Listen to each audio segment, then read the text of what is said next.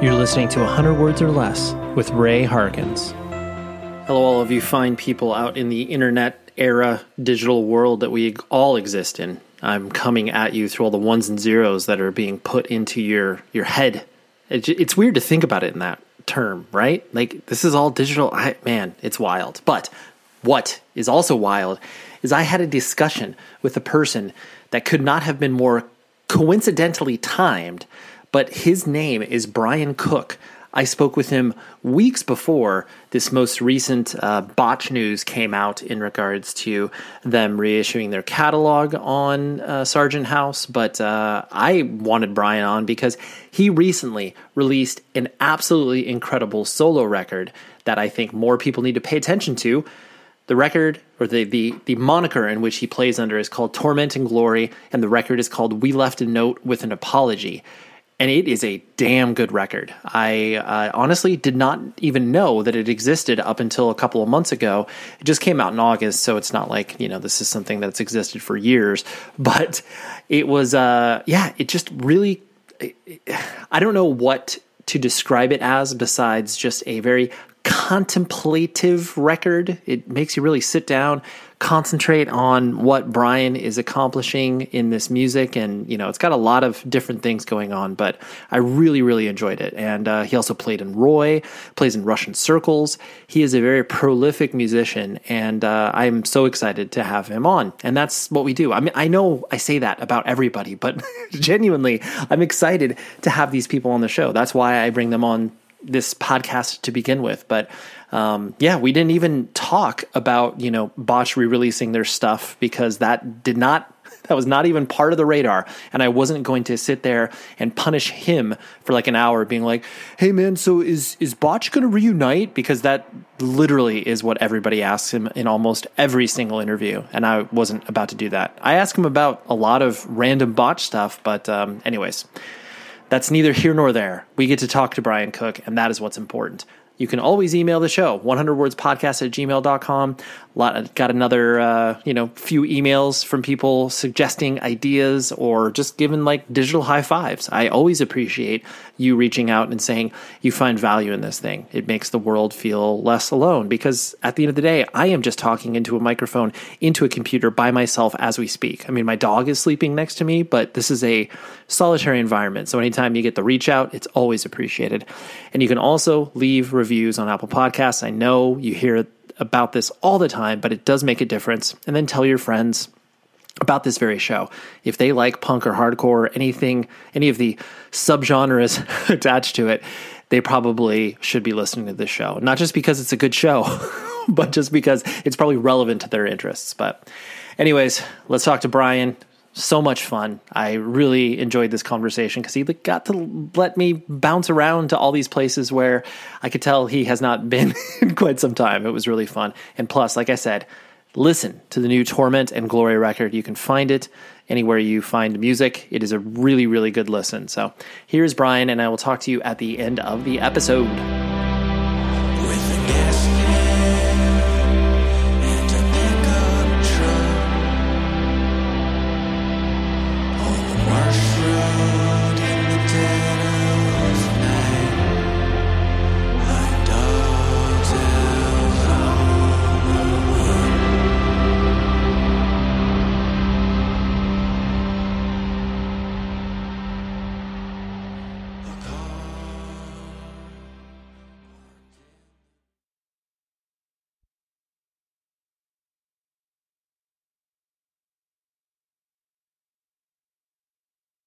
Being a hardcore kid of a certain age, Botch loomed large in my hardcore upbringing, as it were. And it's funny because I reflect back on how I got into Botch, and I think people from the 94 to 97 range got exposed to Botch on your O Fortuna cover, which as like I was reflecting on it, I'm like, it's weird because clearly there was no idea of like a single within the context of hardcore music because that didn't exist. But like that song was almost, it felt like inescapable for anybody that liked aggressive music. And I just remember being like, wait, this is a classical song. Like, this is crazy. I don't understand this. I still like in existing alongside heavy music for quite some time. I have no clear idea of why you guys decided to do that. I've even had Dave on the show as well, and like did not pick his brain about it. But I was like, why? Yeah. So why did you do that, Brian? I don't even really remember. And I think it was actually Dave. I'm not sure if you talked to Dave Rowan or Dave Knutson. I think maybe it was Dave Knutson's idea. Okay. But yeah, I really don't remember what the context of it was. I know when we were doing that 7-inch, we were kind of changing up our sound a little bit. We were kind of moving away from like more of a sort of traditional, like early 90s metallic hardcore sound into like a bit more of a, I don't know, kind of noisy and, yeah, I hesitate to say experimental because I don't think it really qualifies as experimental, but experimental to teenagers, where it felt like we were trying to do something sort of new in that era. And the songwriting was just slow because we kind of knew we wanted to do something different and new, but we were. It was more of like a negating process, where it's like, well, we know we don't want to do this and we don't want to do this. Like, what's sort of left over? So I think we were struggling to really come up with material that we were all really happy about. And at the same time, you wanted to fit as much material onto the 7-inch as possible. So, right. It's like, well, like, I don't think anyone's done like a hardcore version of a classic opera piece. So I guess, yeah, well, why not? Let's try it and see how that goes. And I remember, I mean, it existed for obviously a long time after you put out that 7-inch where people, I know you experienced this, were screaming it at shows in between your songs, and you guys are like, we have not played that song in years. We're not playing it. Like, yeah, I think we only really played it like, maybe 2 or 3 times. And we sort of had this rule that we would only play it if someone brought a gong to the show, which is basically our way of saying like we were never going to play it. But then every once in a while, someone would roll up with a gong, and it was like, "Fuck! All right, I guess everyone fucking do a quick van rehearsal so we remember how to play O Fortuna because there's a gong tonight." So that's pretty cool. Like just that notion of the crowd interaction, even if it's like 20 people at a show, like clearly if they were invested enough in your band to be able to know that they needed to bring equipment like that, that says something. Yeah, weird time. That was pre-internet too, so I'm not even sure how the word got around with that thing. We must have said something in a zine, but I remember like playing a Nashville show and kids rolled up with a gong. Damn, all right. Okay. Yeah, you're like, well, I guess we get what we paid for. Yeah, exactly. Yeah. And the reason that I find it so interesting is because, to your point, like we were in the era of the infancy of the internet, but it seemed like every mix CD or mix tape like contained that, even for people that didn't necessarily like heavy music because it was so different and that novel in like an in a non like joke song way manner, but like novel from that perspective. And so I'm guessing like you probably didn't notice that until maybe much later, or you did notice kind of like right away after you put out that 7-inch that a lot of people were like, oh, hey guys, that was a really cool thing you did. I mean, this is kind of news to me, actually. No, if it is, then that's, I'm glad I'm the first person to bring that up to you. No, because I mean, I know, that's the danger of whenever you do a cover, it's, something that's instantly recognizable to a lot of people, then people latch onto it. So, I was like, there's definitely a contingent of people that were really into, like, we did a Rock Lobster cover for a friend's compilation. Oh yeah, all about Friends comp, definitely. Yeah. Yeah, remember that one? Like, oh, no one's ever going to hear this. Like, this will be kind of fun. And then all of a sudden, it's like, oh, every show there's someone yelling out Rock Lobster, and it's like, damn it. The accident with O Fortuna, but yeah, I guess it's not something that people have, like. No one's making me a mixtape with one of our songs on it, so I guess I'm sort of not. That's true. You're not the target audience. Yeah, I'm not entirely aware of that phenomenon, but it's cool to hear. Yeah. Well, I will definitely mention that fact that it was, I mean, at least in the, within the Southern California hardcore scene, which is, where I reside, it definitely felt like people knew you guys for that. And then obviously the fact that you played a lot of shows around here, in those early days and even, towards the later era of the band. But it's interesting when you had bands that had the ability to have that calling card initially to get people to pay attention. And then on top of it, be like, oh yeah, like that overall 7-inch is really good, but you got me with the cover initially or whatever. I'll pick on some more threads about that a little bit later, but reflecting on you as a person, I know were you actually born and raised in Tacoma, right? No, I was like a military kid. So I was born in Kansas and then bounced around kind of all throughout my childhood. Didn't move to Tacoma until I was in my sophomore year of high school. Okay. But prior to that, it was like a year or two in respective cities? Yeah, like between the time I was born and kindergarten, we went from Kansas to Washington State to Washington, D.C. Then I started kindergarten in Hawaii, and we actually lived in Hawaii from the time I was in kindergarten until my first year of high school. Then we moved to Tacoma. And most of my formative years were in Hawaii.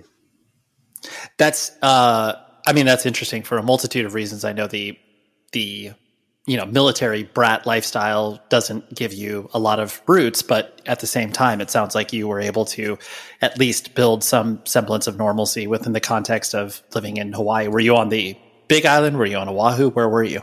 I was on Oahu. So we were actually in Kailua, which is now kind of, a popular tourist destination, but from 1982 to 1992, when I lived there, it was just kind of like a sleepy little beach town that, bordered a Marine base. And on the other side of the island, there was the Army base, and my dad was Army. So we lived off base while we were there. So yeah, from the time I was like kindergarten to starting high school, even though I was a military kid, I didn't really live the average military kid's life because it was off base, and it was 10 years in the same location. So it was a bit of a major upset when, after that first year of high school, it's like, all right, now we're going to move to Tacoma where it rains every day and it's cold. And, now we're going to live on a military base. And, that was kind of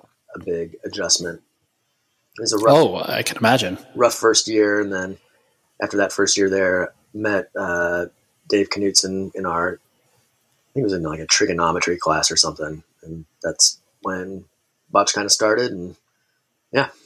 Sure. Did, were you a surfing kid in Hawaii? Like, where did you kind of, sort of pick your spots while you were over there? I was, I wish had been a surfer kid. I was like a skateboard kid. And in my adolescent mind, there was like a huge division there, even though, I think in a lot of places, like in California, I think, the cultures sort of intersected a bit more. In Kailua, it felt like you were either one or the other. You're either a surfer or you're a skater, but you didn't do both. Yep.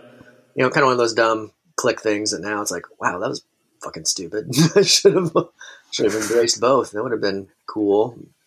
Even had a childhood spent on the beach instead of like, wearing flannel shirts because, you saw again Kurt Cobain wearing one, like sweating your ass off while you're skating in a flannel shirt in Hawaii. It's like sure. So yeah, I don't know. I missed out on that, but I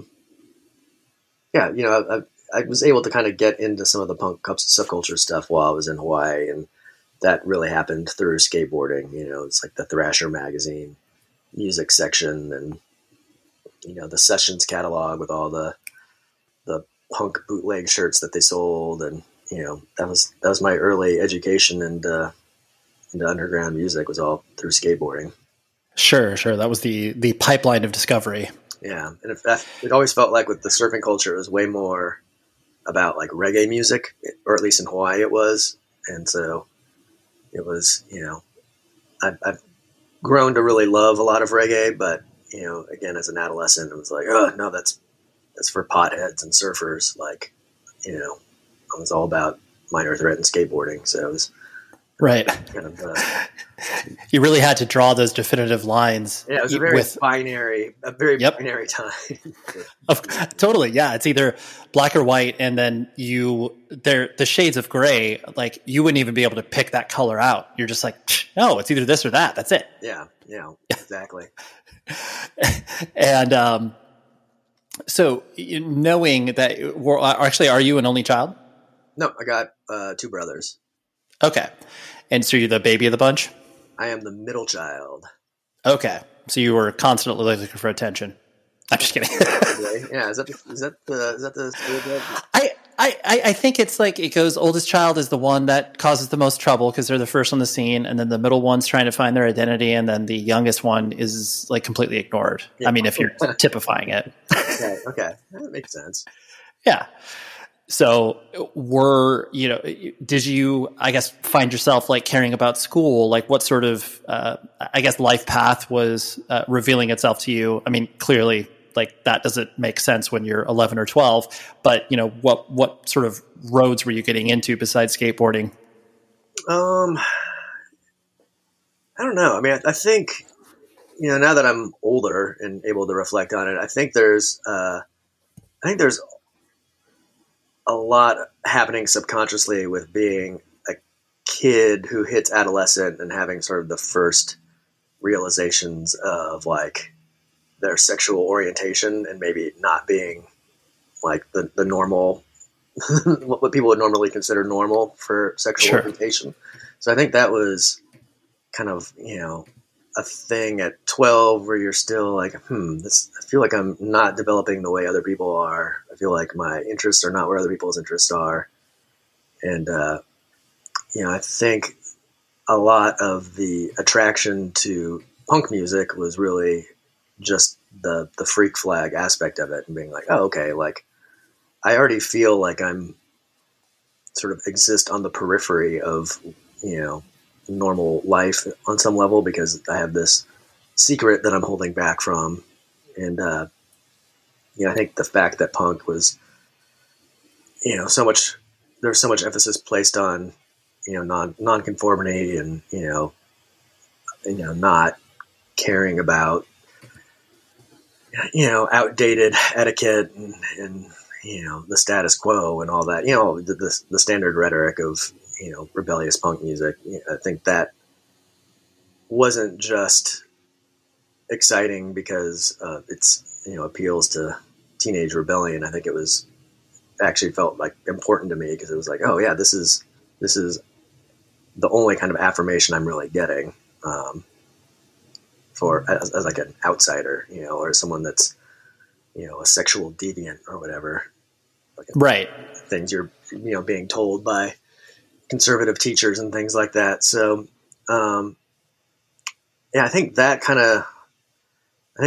was definitely not something that I was aware of on a immediate level, but in reflection, it's like, oh yeah, I think that really kind of guided my path in a lot of ways. And I think too, just, a lot of the, existing in the late 80s, early 90s, and in this era where there was a lot of visibility for gay people, but it tended to be more focused on, the HIV/AIDS crisis and, sort of cultural stereotypes that were used as, for the sake of comedy and whatnot. I think that had a big impact on shaping my development as an adult. Cause it's like, well, I don't feel like I'm a punchline, like I don't feel like I'm like a stereotype or anything like that. So then that makes it even all the harder to figure out where you fit in. Cause it's like, well, if I'm not like someone from the Broadway play Rent, that if I don't identify with that, then, but I don't identify, with, my average peer or classmate, like where do I fit in? And sure. And again, that kind of led me into punk music. Yeah, no, I appreciate you articulating that, because I think it is important to understand the different, variations of where people find their communities, and especially within punk and hardcore, because it is such a, a lot of people's experiences are homogenous in regards to, like, I don't feel like I gel well with this, and I like aggressive music, but then, the different shades within that particular scene that can be welcoming, or on the flip side, unwelcoming, because I know that's actually something I was going to bring up in regards to, I know you've articulated the experience of, going to see Undertow at an early show and, having homophobic slurs just, because that was of that time where people would, say all of those things because they thought it was an insult and funny at the same time. And then, Pettibone and the rest of the guys, kind of stood up against that, and that was informative for you. But I think that notion that not only are you trying to find yourself within the context of the quote unquote real world, but then you're like, well, I know that I fit in better here than anywhere else, so I'm going to lean into this, Yeah, for sure. And like hardcore for me was super important. And, even today as a 44-year-old adult, like hardcore is still important, even if I don't track it, and it's with the same devotion I did as a 15-year-old. And I know, it's tough to be a hardcore kid at 44 now, when like so many of these bands that you looked up to haven't aged super well, and it's, like was it the Tompkins Square Park hardcore show in New York, where it was, there was all this sort of anti-mask, anti-vax attitudes circulating with it. Anti-government. I think that's how they're labeling it. Yeah. And it's still, this is like the worst possible manifestation. If this is really just anti-establishment, this is like the worst possible manifestation. Totally. That you could possibly pick for like right. dance. But even, like the, like Chokehold, Chokehold was a super progressive political hardcore band from Toronto who were, vegan and, like super outspoken on a bunch of progressive issues. And then they come and they do a reunion, like 5 years ago or so. And, there's like I don't even remember what the scenario was, but there was some controversy about the guitar player punching a trans person and like some All Lives Matter slogan being shouted from the stage. And it's like, what? How did this happen? Like, who are these people?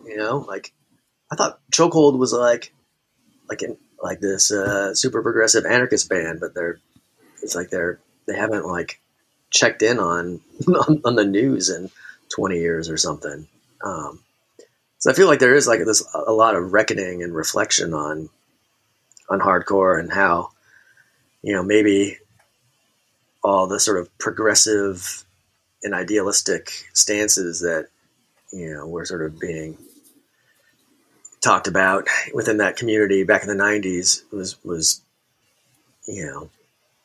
it wasn't as progressive as everyone makes it out to be. And, I think that's a fair discussion to have, but at the same time, it's like, for me as a kid in the 90s, it seemed like one of the few sort of communal civic engagement options available to me as a teenager that was principled and that did stand for something, and that like, may have been very homogenous in terms of being kind of a,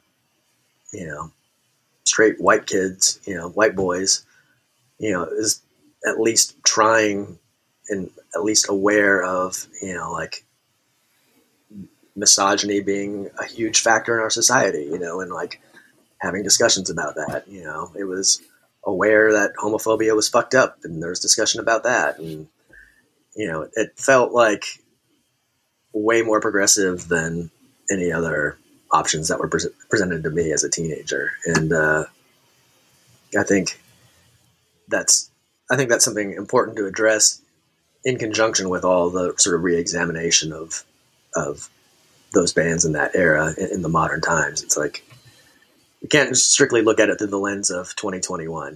This is a different time period. Here we go. Band merch. It's incredibly important to you. It should be, right? I mean, I know you don't have to like collect hundreds and hundreds of band t-shirts, which is what I've personally done, but you can have a select few and let rockabilia.com be the place where you buy that select few pieces of merch. Because first of all, I'm going to give you 10% off by using this code 100 words or less. That's the number 100 words or less. You can probably figure out how to spell that. But if you're having problems, you can always reach out to me.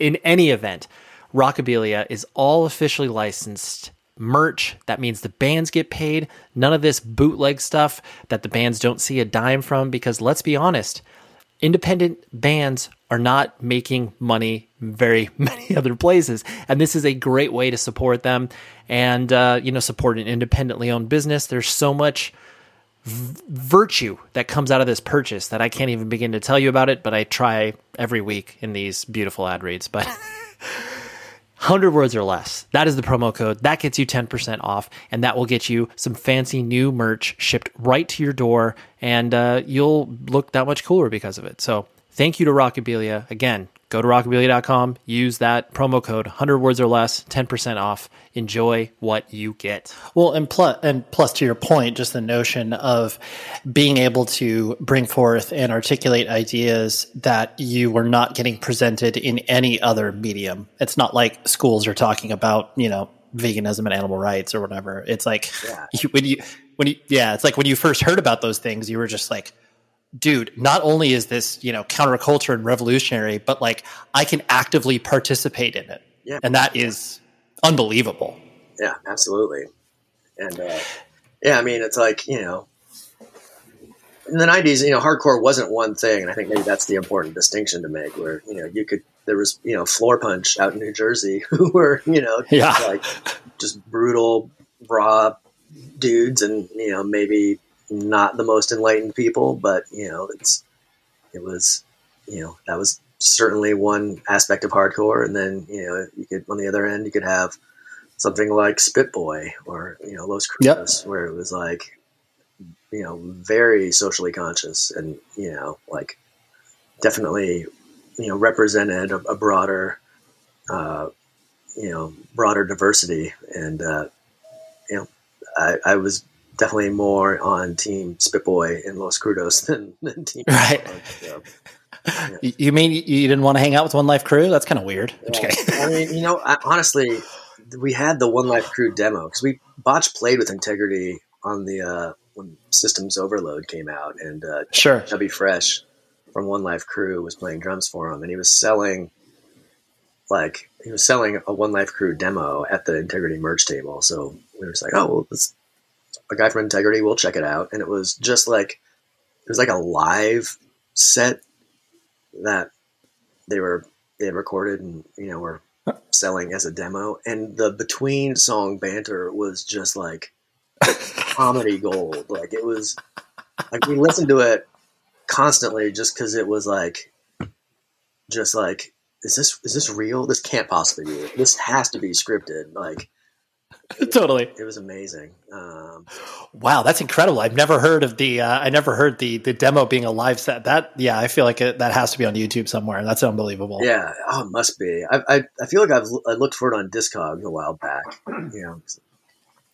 Right. If it exists anywhere, it must be on Discogs, but I don't remember seeing it. So, well, it's like I definitely remember the legend of them in regards to they were, if I'm not mistaken, calling themselves Cigar Edge, where they were straight edge except cigars, and I was like, dude, such a good move.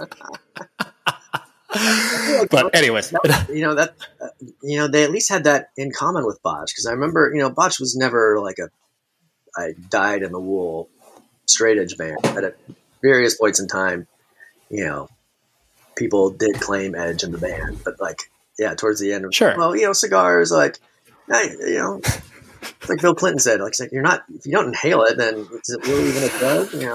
So, totally. What? There's a sliding scale for this stuff, and I think if we do this, like, this is fine. Yeah. So that was the beginning of the end of any affiliation with straight edge. It was the cigar. It wasn't like right. Pots or beer bongs. It was like, I don't know, let's try cigars. It seems cool. Yeah. I don't know why. This seems reasonable. Yeah. I'm going to guess too, just based off of your experience and clearly seeing where your life path headed you down. There was no hope for the military being a part of your life. Oh no. Yeah, no interest. Well, it's funny, because I was, I was a teenager during the whole "don't ask, don't tell," sort of debate, and it's now we look back on it, and people are like, "Oh my god, like I can't believe how like awful this was to the gay community." But as a teenager living on a military base, I was like, I don't know, I'm telling everyone at this point. Like, I've got Army recruiters calling me every day, and it's like, I'm just coming straight out and telling them I'm gay so that they fucking leave me alone. It's like it was definitely, I wanted no part in military life after living on a military base. Sure. So no. Right. You're like, I saw the lay of the land, not for me. Yeah, exactly. Yeah. Why'd you gravitate towards bass? Was it simply because you tried guitar and you were like, oh, I kind of know how to play that, but bass is easier? Or what was the vibe there? No, it was Hawaii, and I'm left-handed, and I didn't think I was going to be able to find a left-handed instrument anywhere in Hawaii, so I figured I'd just go right-handed, but playing guitar right-handed seemed too complicated, so bass seemed like, seems like I could manage my way around 4 strings. Did you do anything else with your right hand? Were you ambidextrous at all, or was this simply you just forced yourself to learn right-handed? I just sort of forced myself to learn, but at that point it was Hawaii, so in grade school with music classes we practiced like the ukulele, and there was never enough left-handed ukuleles for all the left-handed kids, so eventually you just learned all the rudiments of ukulele on the right hand, and so I think there was like some early training from that. Got it. And then, but there's things now where it's like, like when I go bowling, it's like I have no idea which hand I'm supposed to use with bowling because I'm terrible at both. Like a lot of like weird throwing a frisbee, swinging a bat. Like I have no idea. I'm not sports inclined anyway, so totally. Yeah, you're like I don't even know. Right. Yeah. I don't even know where to begin. Like, should I hold it here? Should I do it here? Yeah. Yeah. Kind of, reflecting on, your early experiences within, punk and hardcore. And once you started to really become, more immersed in understanding that there is a local scene, there are local bands. And like you mentioned, or like I mentioned with your experience at that Undertow show and seeing there was a scene, what, was it one of those things that you got captured by the idea of being in a band sort of right away when you were in the Tacoma, Seattle area, or did that kind of, reveal itself slowly over time? Yeah. I mean, I bought a bass when I was 14. I was still in Hawaii, and, some friends and I had a band. So when I moved to Washington, the one really exciting thing was that all of a sudden it's like, Tacoma is really close to Seattle. Tacoma had Seaweed, which was a band I was already a big fan of even before moving to Washington. So it definitely seemed like, if you wanted to play music, it was definitely better to be in Washington than Hawaii. So that was super exciting, but it still took, a year before I could find people to play with. And, on the military base, there was no one to play music with, I didn't have a driver's license, so I was kind of just stuck there. And and then met Dave in a trigonometry class, and he was a fan of a lot of similar heavy bands that I liked, and that became that. Nice. Please reveal the name of your first band that you played in Hawaii. I'm not going to do that. The only reason that I would put you on the spot like that is because most likely I would be able to tell what the band sounded like based on the name. Oh, gotcha. I'm not going to even say it, only because I can't imagine it's okay that there's any evidence of it existing anywhere. This is like one of the few, one of the perks of not starting out when the internet was a thing, or I don't think there's any document of us existing. Of course. But whatever may exist would be incredibly embarrassing. So I'd rather just not give any. No, understood completely. But yeah, Yeah, we were Like I'll we were just a shitty punk band that like we didn't even know about power chords. It was like literally like the Shags or something, just like like the most rudimentary knowledge of how an instrument works is bad. Yeah. Got it. And so, once it's been well documented in regards to, the formation of Botch, so I'm not going to, really hit on a lot of those elements. But, as you guys started to, pick up momentum in regards to, touring and being able to, sign with Hydra Head and have some sort of national presence, how did, you personally and, maybe holistically the band operate in regards to the business aspect of it? Like, even though you were operating, on a different level than, your quote unquote career bands or whatever, you guys were still having to make decisions on like, oh yeah, like we're getting paid for this show. Like, what do we use this money for? So how was the business stuff sort of mixing up in things with Botch?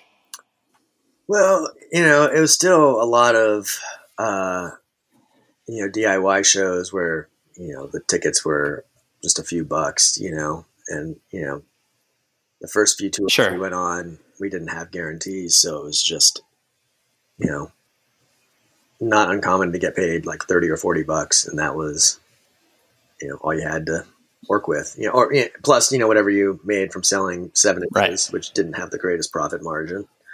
And t-shirts and, with t-shirts, it was hardcore. So you weren't expected to like do a huge markup on them because, you weren't expected to make money on anything. So it was, it was tough, but, we were lucky. And, it was an era where gas was under $1 a gallon. So you could make it work.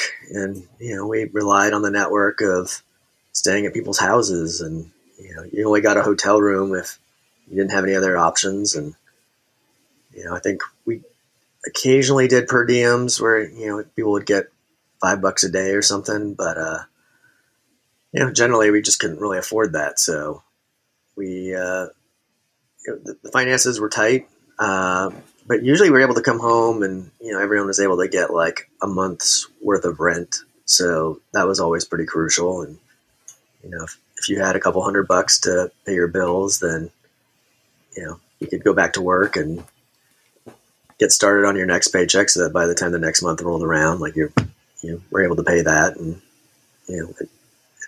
it worked, Sure. It was fine. It was the 90s. We were college students, it all worked out. And then, it wasn't until Romans came out that I think,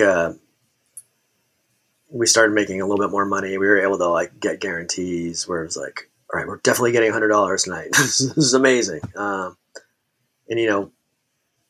right. It was on Romans. It was the first time where, people would buy merch before we played, which was like a crazy thing where it's like, oh, these people know who we are. Like they came here with money to buy merch. We're not one of like 5 bands on a bill. And we're just hoping that someone like sees it and is like, oh, this seems cool. Like I'll buy a 7-inch, it's like people are coming out, you're selling an album. At that point we would come home and be like, okay, well now we came home with like $1,000 and my rent's, $200 a month. So it's like, I actually got like a few months worth of rent and bills covered. And that's super exciting. But, it never really got beyond that for us. I think, once we sort of announced that we were done, then, the handful of shows that we had on the, for the remainder of our tenure were pretty lucrative, but, it wasn't something you could live on today. So yeah, you were ending. Yeah. Right. Yeah, exactly. Right. And I think that's, and I think that's kind of why, I mean, a lot of people reflect on, the legacy of that particular band of being like, oh, what could have been? But, I think it's one of those things where you guys did a lot with the quote unquote limited means that existed for bands, of that genre during that time. It's like, you guys were able to, I mean, the fact that you put out as much music as you did was in and of itself a feat, Well, I think it was tough too, because that, we never had like a coherent vision of what we were trying to do. It was more, we were hardcore kids, but, a couple of the guys in the band, not necessarily me, but like Tim and Dave Knudsen were, like pretty like badass musicians who actually like knew some things about music theory and technique and all that. So, I think for them, it was important to, to flex those abilities a little bit. There was also at the same time a rule where it's like, any given song should really only showcase like 10% of your ability. Like no one wants to hear a song where you're just like showing off 100% of the time. So it's, I think those dudes were interested in making music that was interesting and challenging and a little difficult and strange, as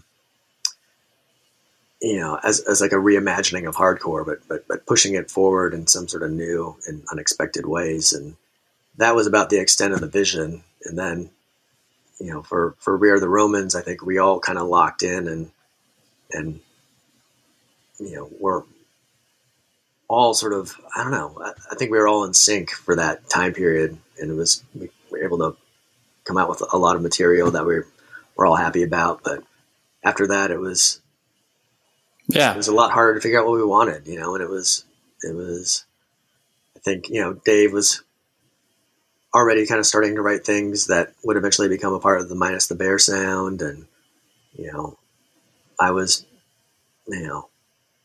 never someone to do a lot of contributions to the band, but when I did, it was something like Afghanistan, where it was, of a different sound and timbre. So, I think we were all just trying to figure out what we wanted, and I think it just kind of came to the realization that maybe it needed to involve different people. So, yeah. Sure. Yeah. It was reaching its logical end creatively. Yeah. Yeah, of course. And in also kind of in reflecting a lot of the bands that you've played in. I mean, I've basically personally followed you throughout all of your musical projects. Like Roy, These Arms Are Snakes. Everything you've done have been like, oh yeah, anything that Brian's involved in. Like I'm listening. Tell me more. But specifically with These Arms Are Snakes and Roy. That was at that era where, bands of the independent, music variety were actually being able to figure out quote unquote livings for themselves, and, trying to make it whatever that meant. And I think both of those bands in particular, from a professional perspective, were, had the potential, but were, in my opinion, a little bit early on the game, where it was like, oh man, if this band existed, a couple years later, it could have been, a whole different story. Does that sentiment that I share, I kind of, not only mean something to you, but like, is that something that you were like, not like you could retrofit the band into different eras, but like, if you felt like oh man, if we existed in the 2010s, it would have been a whole different story, and not like the old high school football quarterback talking about their one game or whatever. But does that kind of resonate with you at all? No, totally. I think that's I think that's actually pretty spot on. With both bands, there wasn't really career aspirations with either of them. They were both done. As hobbies, as things that's what you did. You're in your early 20s and you owned a guitar, you played in a band. That was my social life, was going to shows and playing shows and having band practice, and like, it was just what you did. And with Roy, it was kind of funny because it wasn't even really a serious band. It was, the Verellen brothers, just kind of indulging in their, worship of things like the Rentals and the Breeders, and, just kind of doing these weird fuzzy, like indie rock songs. And I weaseled my way on board, and,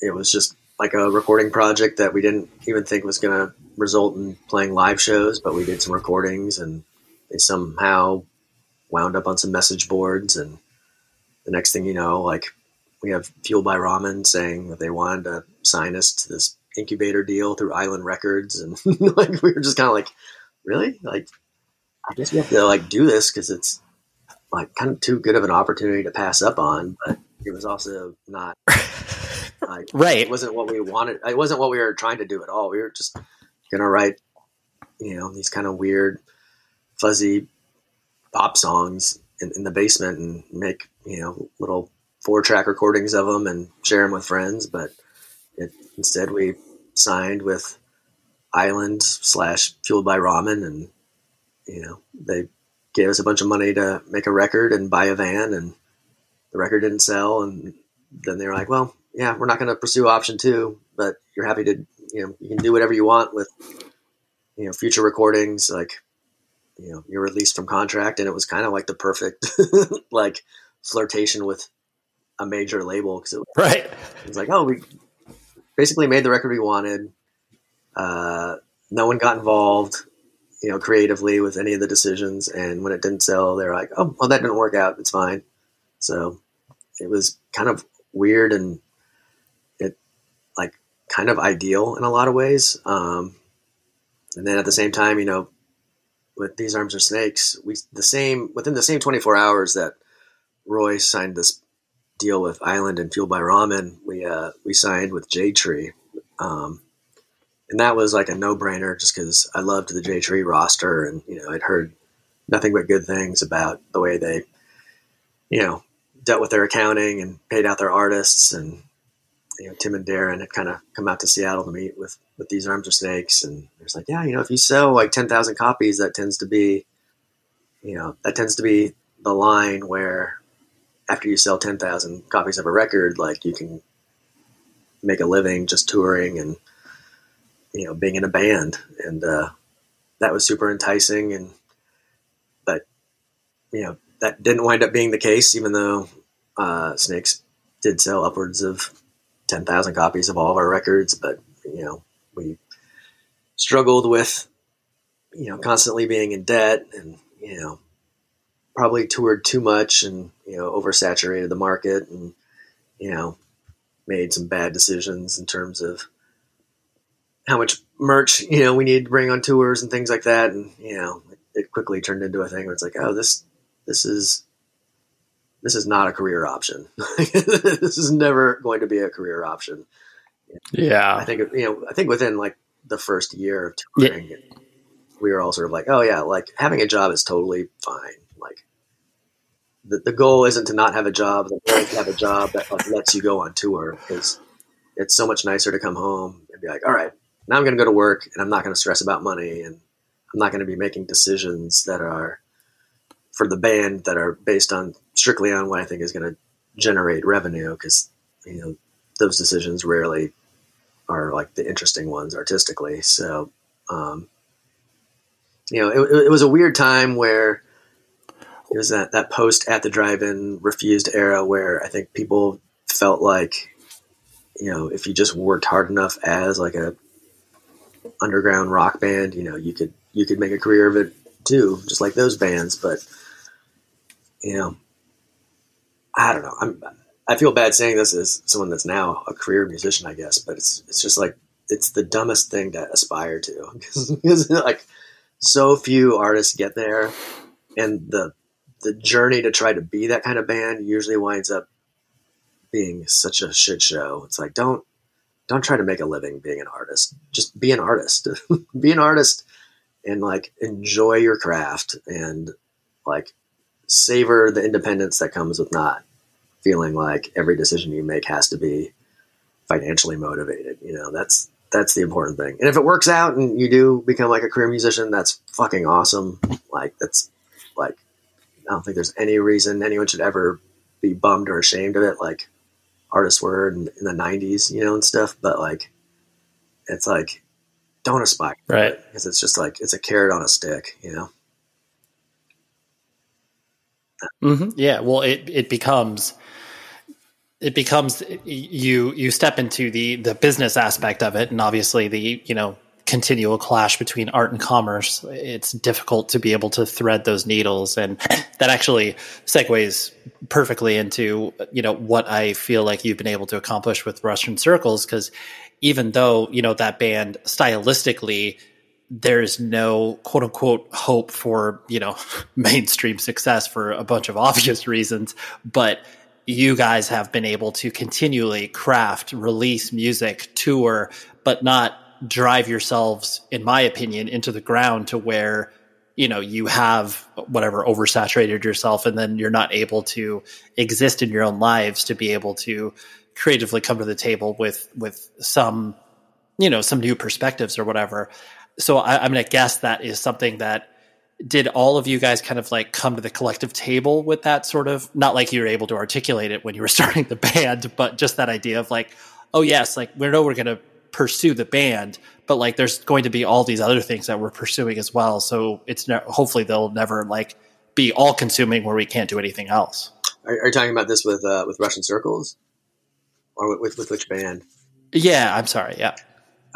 With Russian Circles. Yeah. I mean, Russian Circles, it's a little different because, initially the band was Mike, Dave, and Colin was their original bass player. And I came on for the second album. So, yep. There was kind of already a lot of traction and momentum with the band before I was involved in any way. And it wasn't to a point where those guys were living off their music. They're both still working jobs. But, pretty quickly after I joined on, it got to a point where, I think it was sort of more difficult to remain employed in addition to being in the band than to not be, if that makes sense. That didn't really come out very articulate, but it was harder to like work a job at home because we were just touring so much. Sure. And, the band was based in Chicago, but I was out in Seattle, and, that meant, anytime we were practicing, it was involved flying out to Chicago and things like that. So it was with Russian Circles where, I kind of stopped working normal jobs on the side. And there was some overlap with These Arms Are Snakes still being active, and I was juggling both bands. So I was touring, twice as much at that point. But mm-hmm. the dialogue for Russian Circles has always kind of been, what would Fugazi do? What would Mogwai do? Like when you see a band and they make it work and they seem like they're just doing what they want to do on their terms, but haven't like made a bunch of compromises. Like, what are their decisions that they're making? Like that's the way to approach it. Because, a lot of times things get offered where it's like, well, that could be like a really good move career wise, but it could also, I don't know, it could also backfire. And, a lot of times, I don't know, I think people can kind of tell when you're doing things just for financial reasons, and it's a bad look. So it's more important to, I don't know, just do what feels right and what feels tasteful, and not get suckered into like someone telling you, oh, this is going to be good for you professionally. Cause if you don't want to do it, don't do it. It's really kind of as simple as that, So, we've been sure about what we do. If it doesn't pass the sniff test. Yeah. We say no to things all the time. We are selective about what we do, and, sometimes that might mean we make a little less money, but, overall, I think it means that we're proud of everything that we present, and, we feel good about it. So we're a lucky band, and I'm still kind of stunned that, there's been enough attention paid to what we do that we can do this, 17 years later. It's wild. Yeah. But, it's also one of those things. It's like, if you had told me, it's like, yeah, you're going to make a living playing music, playing in an instrumental 3-piece band that does long form, heavy dissonant, instrumental songs. It's like, really? That's that's the thing that's gonna. You're like, no. Yeah. Yeah. Right. Somehow it works. So what's the? Yeah. What's the? Speaking just because I find it usually entertaining and not from a bad direction, but just like the, when you do get presented, opportunities, whether it's with a tour or whether it's like, hey, license your song to a commercial. What was like, when I say that, what was kind of the, funniest thing that you saw kind of come across your desk, maybe from the Russian Circles perspective or any other perspective that you can recall that was like, oh, this is not a good fit. Not even from like a monetary perspective, but just like, why would you even ask us to do that? Yeah, I'm, nothing immediately offhand. A lot of times it's just, you get like, well, we did a tour with Mastodon. We did a couple tours with Mastodon, and the second U.S. tour we did with them was sort of routed around a lot of festival dates, and there were festivals that Mastodon was added to. The invitation wasn't always extended to us because, this was, it's not their show. They're part of a festival lineup. So it's either the festival says, oh, we want the whole package, or they don't. But every once in a while, there would be an offer where it's like, oh, do you want to, Mastodon's playing this festival. Do you guys want to play too? And you kind of just like look at the other list of bands and it's like, ooh, no, I think we're good. Like, I don't think we'll really benefit from playing at 11 a.m. on the, the Doritos stage at the, Rockstar Energy Drink Mayhem tour stop, being heavy. Sure. Sure. It's just like, none of us are really that interested in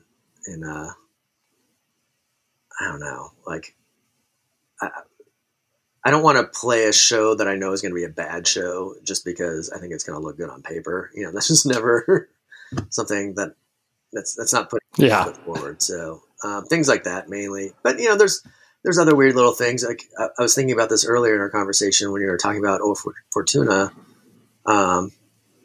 because we licensed that song for like a boat commercial, which is something that like, in 1995 when we recorded it, someone had been like, oh yeah, like if someone came at you and asked, to use this song to sell like sports boats, what would you say? I've been like, absolutely fucking not, like that's like selling out, like, right. No way. But, and so, when that offer came in, I think initially we were like, you know what, like we appreciate the offer, but like, no, like that's just weird. Like we don't want to sell a song to a commercial. But the boat company wrote back and they're like, well, if it makes you feel any better, it's like we're a mom and pop company. We build everything by hand. We build like 100 boats a year. Like we're not like a car company. We're like craftsmen that build like these boats, and we like your band, and like we like the Carmina Burana, so like. We just thought it would be kind of cool, and then like when there was that like direct one-on-one, conversation about it, it's like, oh, okay, well that's totally different. It's like, if you're like actual, yeah, we get it. Yeah. If you're like your own, like you're an artist of your own kind, like you're a craftsman, you're building something by hand, and, you have some sort of connection to the hardcore world. And, ultimately at the end of the day, it's not even our song. It's, it's a cover. So,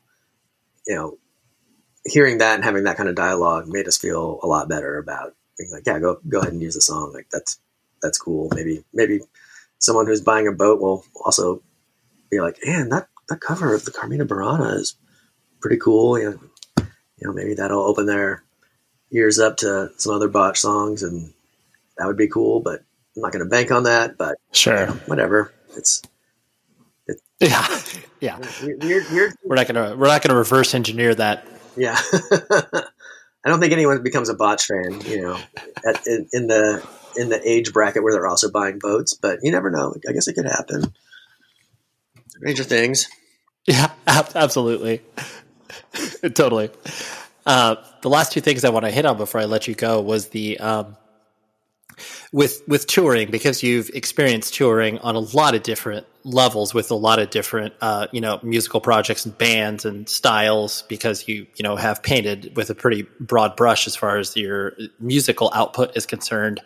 How has your relationship with tour changed over time? Have you I presume it's ebbed and flowed in regards to, like, you've really enjoyed it sometimes, and then sometimes it feels like you're just running on the hamster wheel.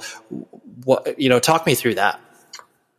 Yeah, I don't know. It's tough. I enjoy touring. I enjoy performing, and that's something that I try not to take for granted, because there's a lot of musicians out there who love everything about being in a band, but they actually don't like performing, or they don't like touring, or they don't like some aspect of the process. And I enjoy all of it. I enjoy being on stage. I enjoy writing and recording, and I enjoy all the, I enjoy loading in and out and setting up gear and all that stuff. Like, I enjoy the road trip quality of being behind the wheel and playing your favorite records as you're driving from point A to point B. Like, I like all that, but there's definitely tours that are great, and where you're like, oh, this is why I do it. And then, then you'll go on another tour and it's like, ooh, this one is definitely not as good as the last one. And, it's hard when you have like the highs to ride out some of the lows, but, I think, I tend to approach it as, at the end of the day, I'm doing it for my own sort of selfish reasons. And that's that I like playing music, and, I like hearing my music in real time as I'm playing out of a PA. There's something just incredibly satisfying about that. And so even if the other circumstances surrounding the tour aren't ideal, if there's, low turnouts for a tour, or if there's just some sort of drama going on, in the tour party, whatever it may be, it's never ideal, but it doesn't necessarily mean it's a bad experience. Like, I don't think I've ever really come home from tour being like, wow, that was just a nightmare and I wish it hadn't happened. So I'm fortunate in that regard. There's always been like some sort of positive takeaway from every tour. All that said, with COVID happening last year, it wasn't completely unpleasant to have a break from touring. We had gone pretty hard on touring on our last album, Russian Circle's Guidance album, because we got invited to do 3 tours with Mastodon. So that was like a whole year's worth of touring, where, we weren't doing our own headlining things and we weren't writing new material. So, you come out of a year of doing support tours, and then it's like, well, you want to do like a victory lap, and now you want to go back and do your own shows to your own fans and to any new fans you might have gotten from all the opening slots. So, it just made the whole touring cycle on that record like so much longer and involved so much more touring. And with that, I was ready for a break after that. And, I think on some level it'll be really exciting to come back and to have it feel like refreshed in a lot of ways. So, it's me really trying to find the silver lining out of a shitty 2 years, that we've all had. But I think there is some sort of benefit of being re-energized and, being excited to, perform again. I think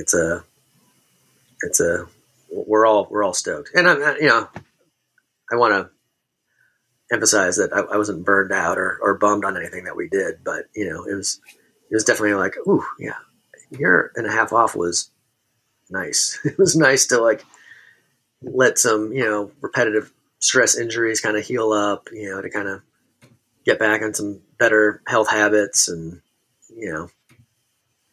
at least have 1 year at home to see the seasons change and kind of feel sort of grounded.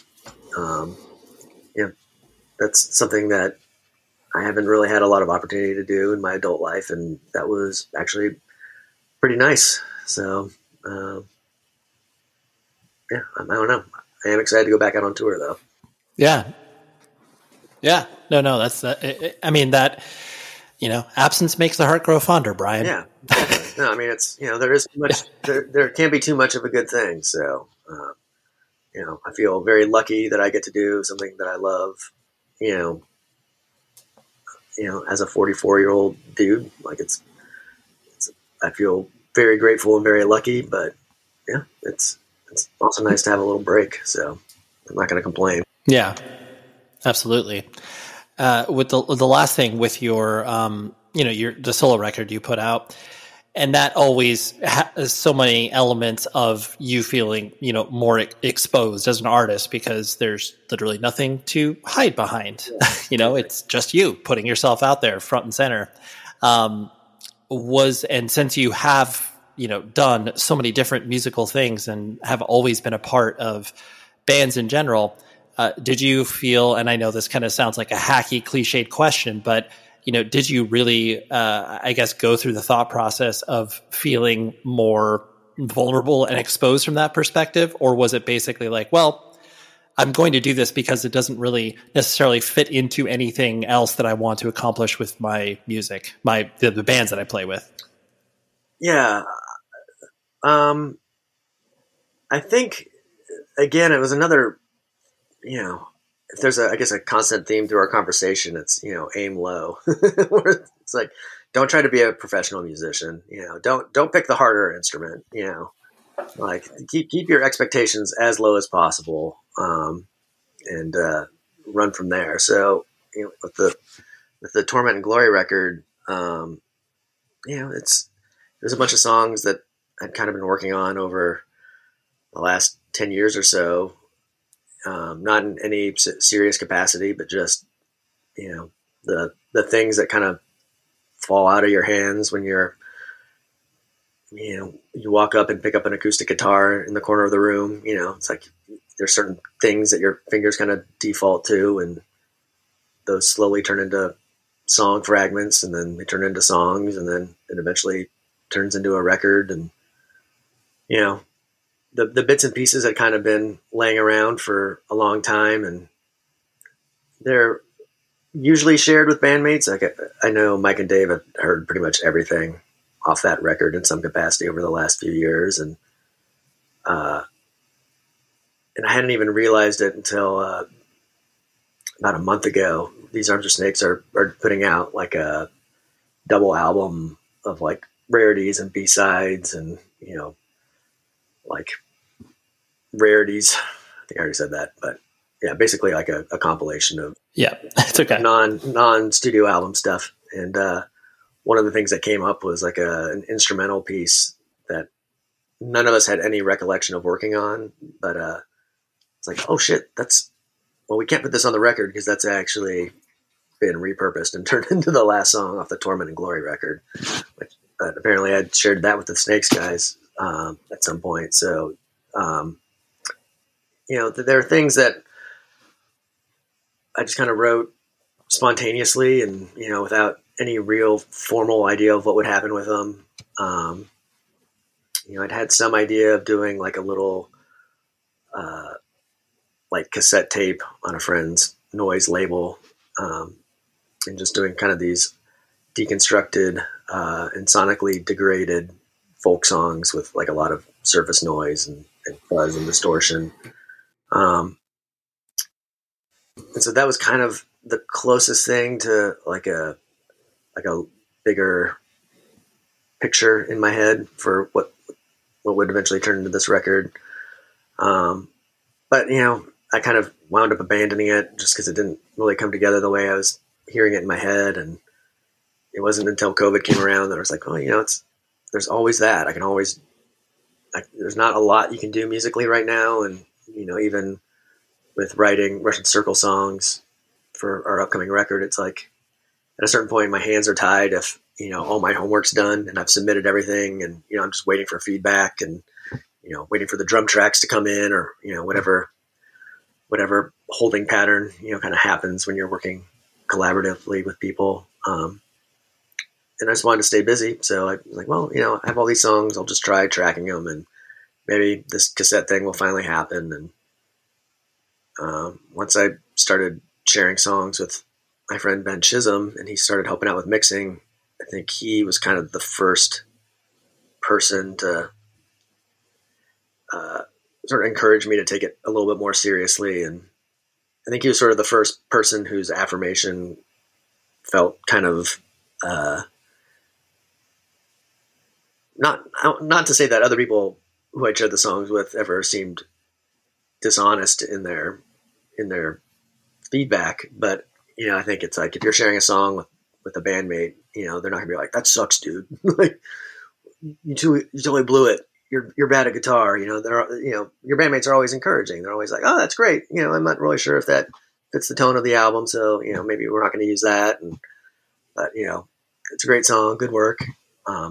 So sharing it with someone like Ben, who's like an outsider who doesn't necessarily need to butter me up with compliments, having someone like that be like, no, these songs they're good. Like, I think people will like them. Like, you should definitely at least try to do more than just making 40 cassette tapes. And I think more people would be interested in this than just 40 people. So he kind of nudged me into sharing it with Sargent House.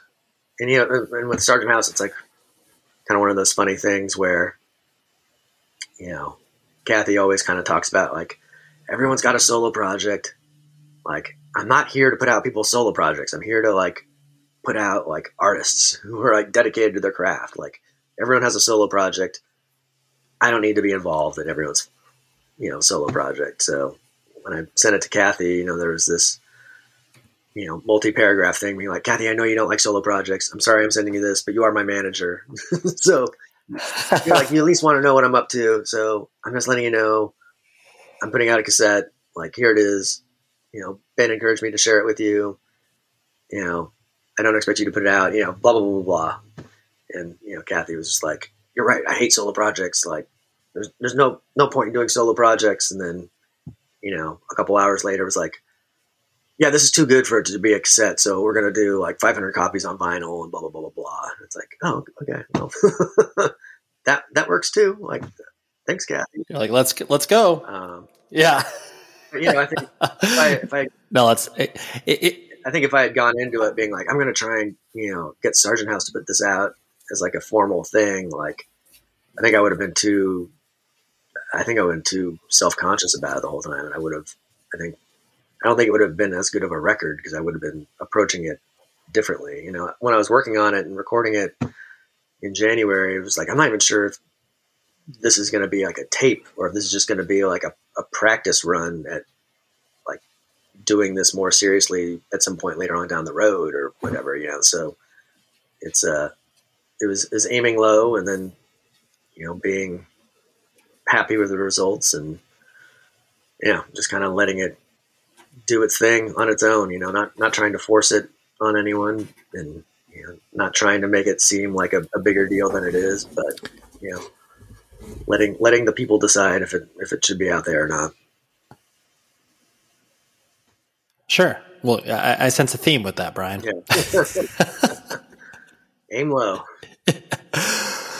Well, yeah, exactly. Aim low, and then maybe you'll what do they say? They aim for the moon and be happy landing at the stars or some cheesy aphorism like that. But yeah, it's like you come up in hardcore. It's like all my most formative shows were like tiny shows. I wasn't like someone who was raised on the idea of like wanting to be the Rolling Stones playing at Madison Square Gardens. I was inspired by like seeing Undertow play to 90 people at Ground Zero, back in 1993, or seeing Fugazi play a college auditorium, on the Steady Diet of Nothing tour in 91. Those were like the formative shows, and all that stuff seemed like attainable. Like part of the allure of it was like, oh, like I think anyone could go do that. Like I could go do that, and so those were the goals, and those all seemed achievable. And then, trying to take it anywhere beyond that was just, the icing on the cake. It was just like, oh, well, if I can also, put out a full length, like that's awesome too. If I can, if we get to go to Europe, like I never thought that would happen. So that's cool too, but it wasn't like, I don't know. The goal was never like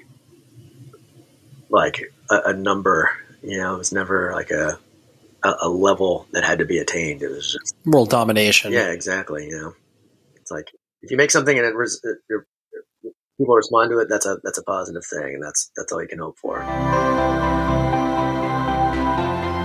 There you have it. Thank you very much, Brian, for hanging out on this show. It's always appreciated when people want to spend more than their allotted time with me, because usually I ask for an hour, and when people are fine to extend that time, and I'm not bringing it up in advance, being like, hey, is it cool that we're running long? Like, it just, the conversation flows, and I really appreciate that. So thanks to Brian.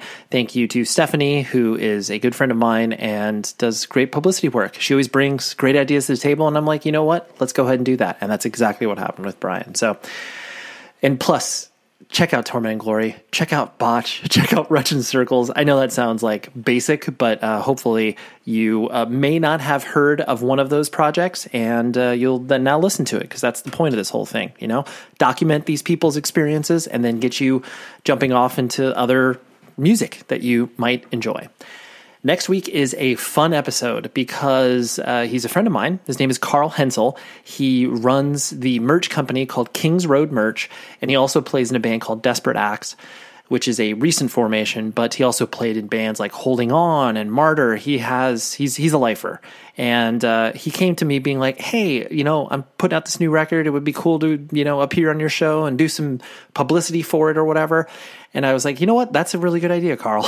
I've always enjoyed you as a human. So I think this will be a fun conversation. And it was. So if you are a hardcore and punk lifer and want to figure out ways to, try to make this into a real job or whatever, this is how he did it. And it's not advice by any stretch of the imagination, but it's just a path that one could maybe take. But ultimately showing it takes a lot of hard work.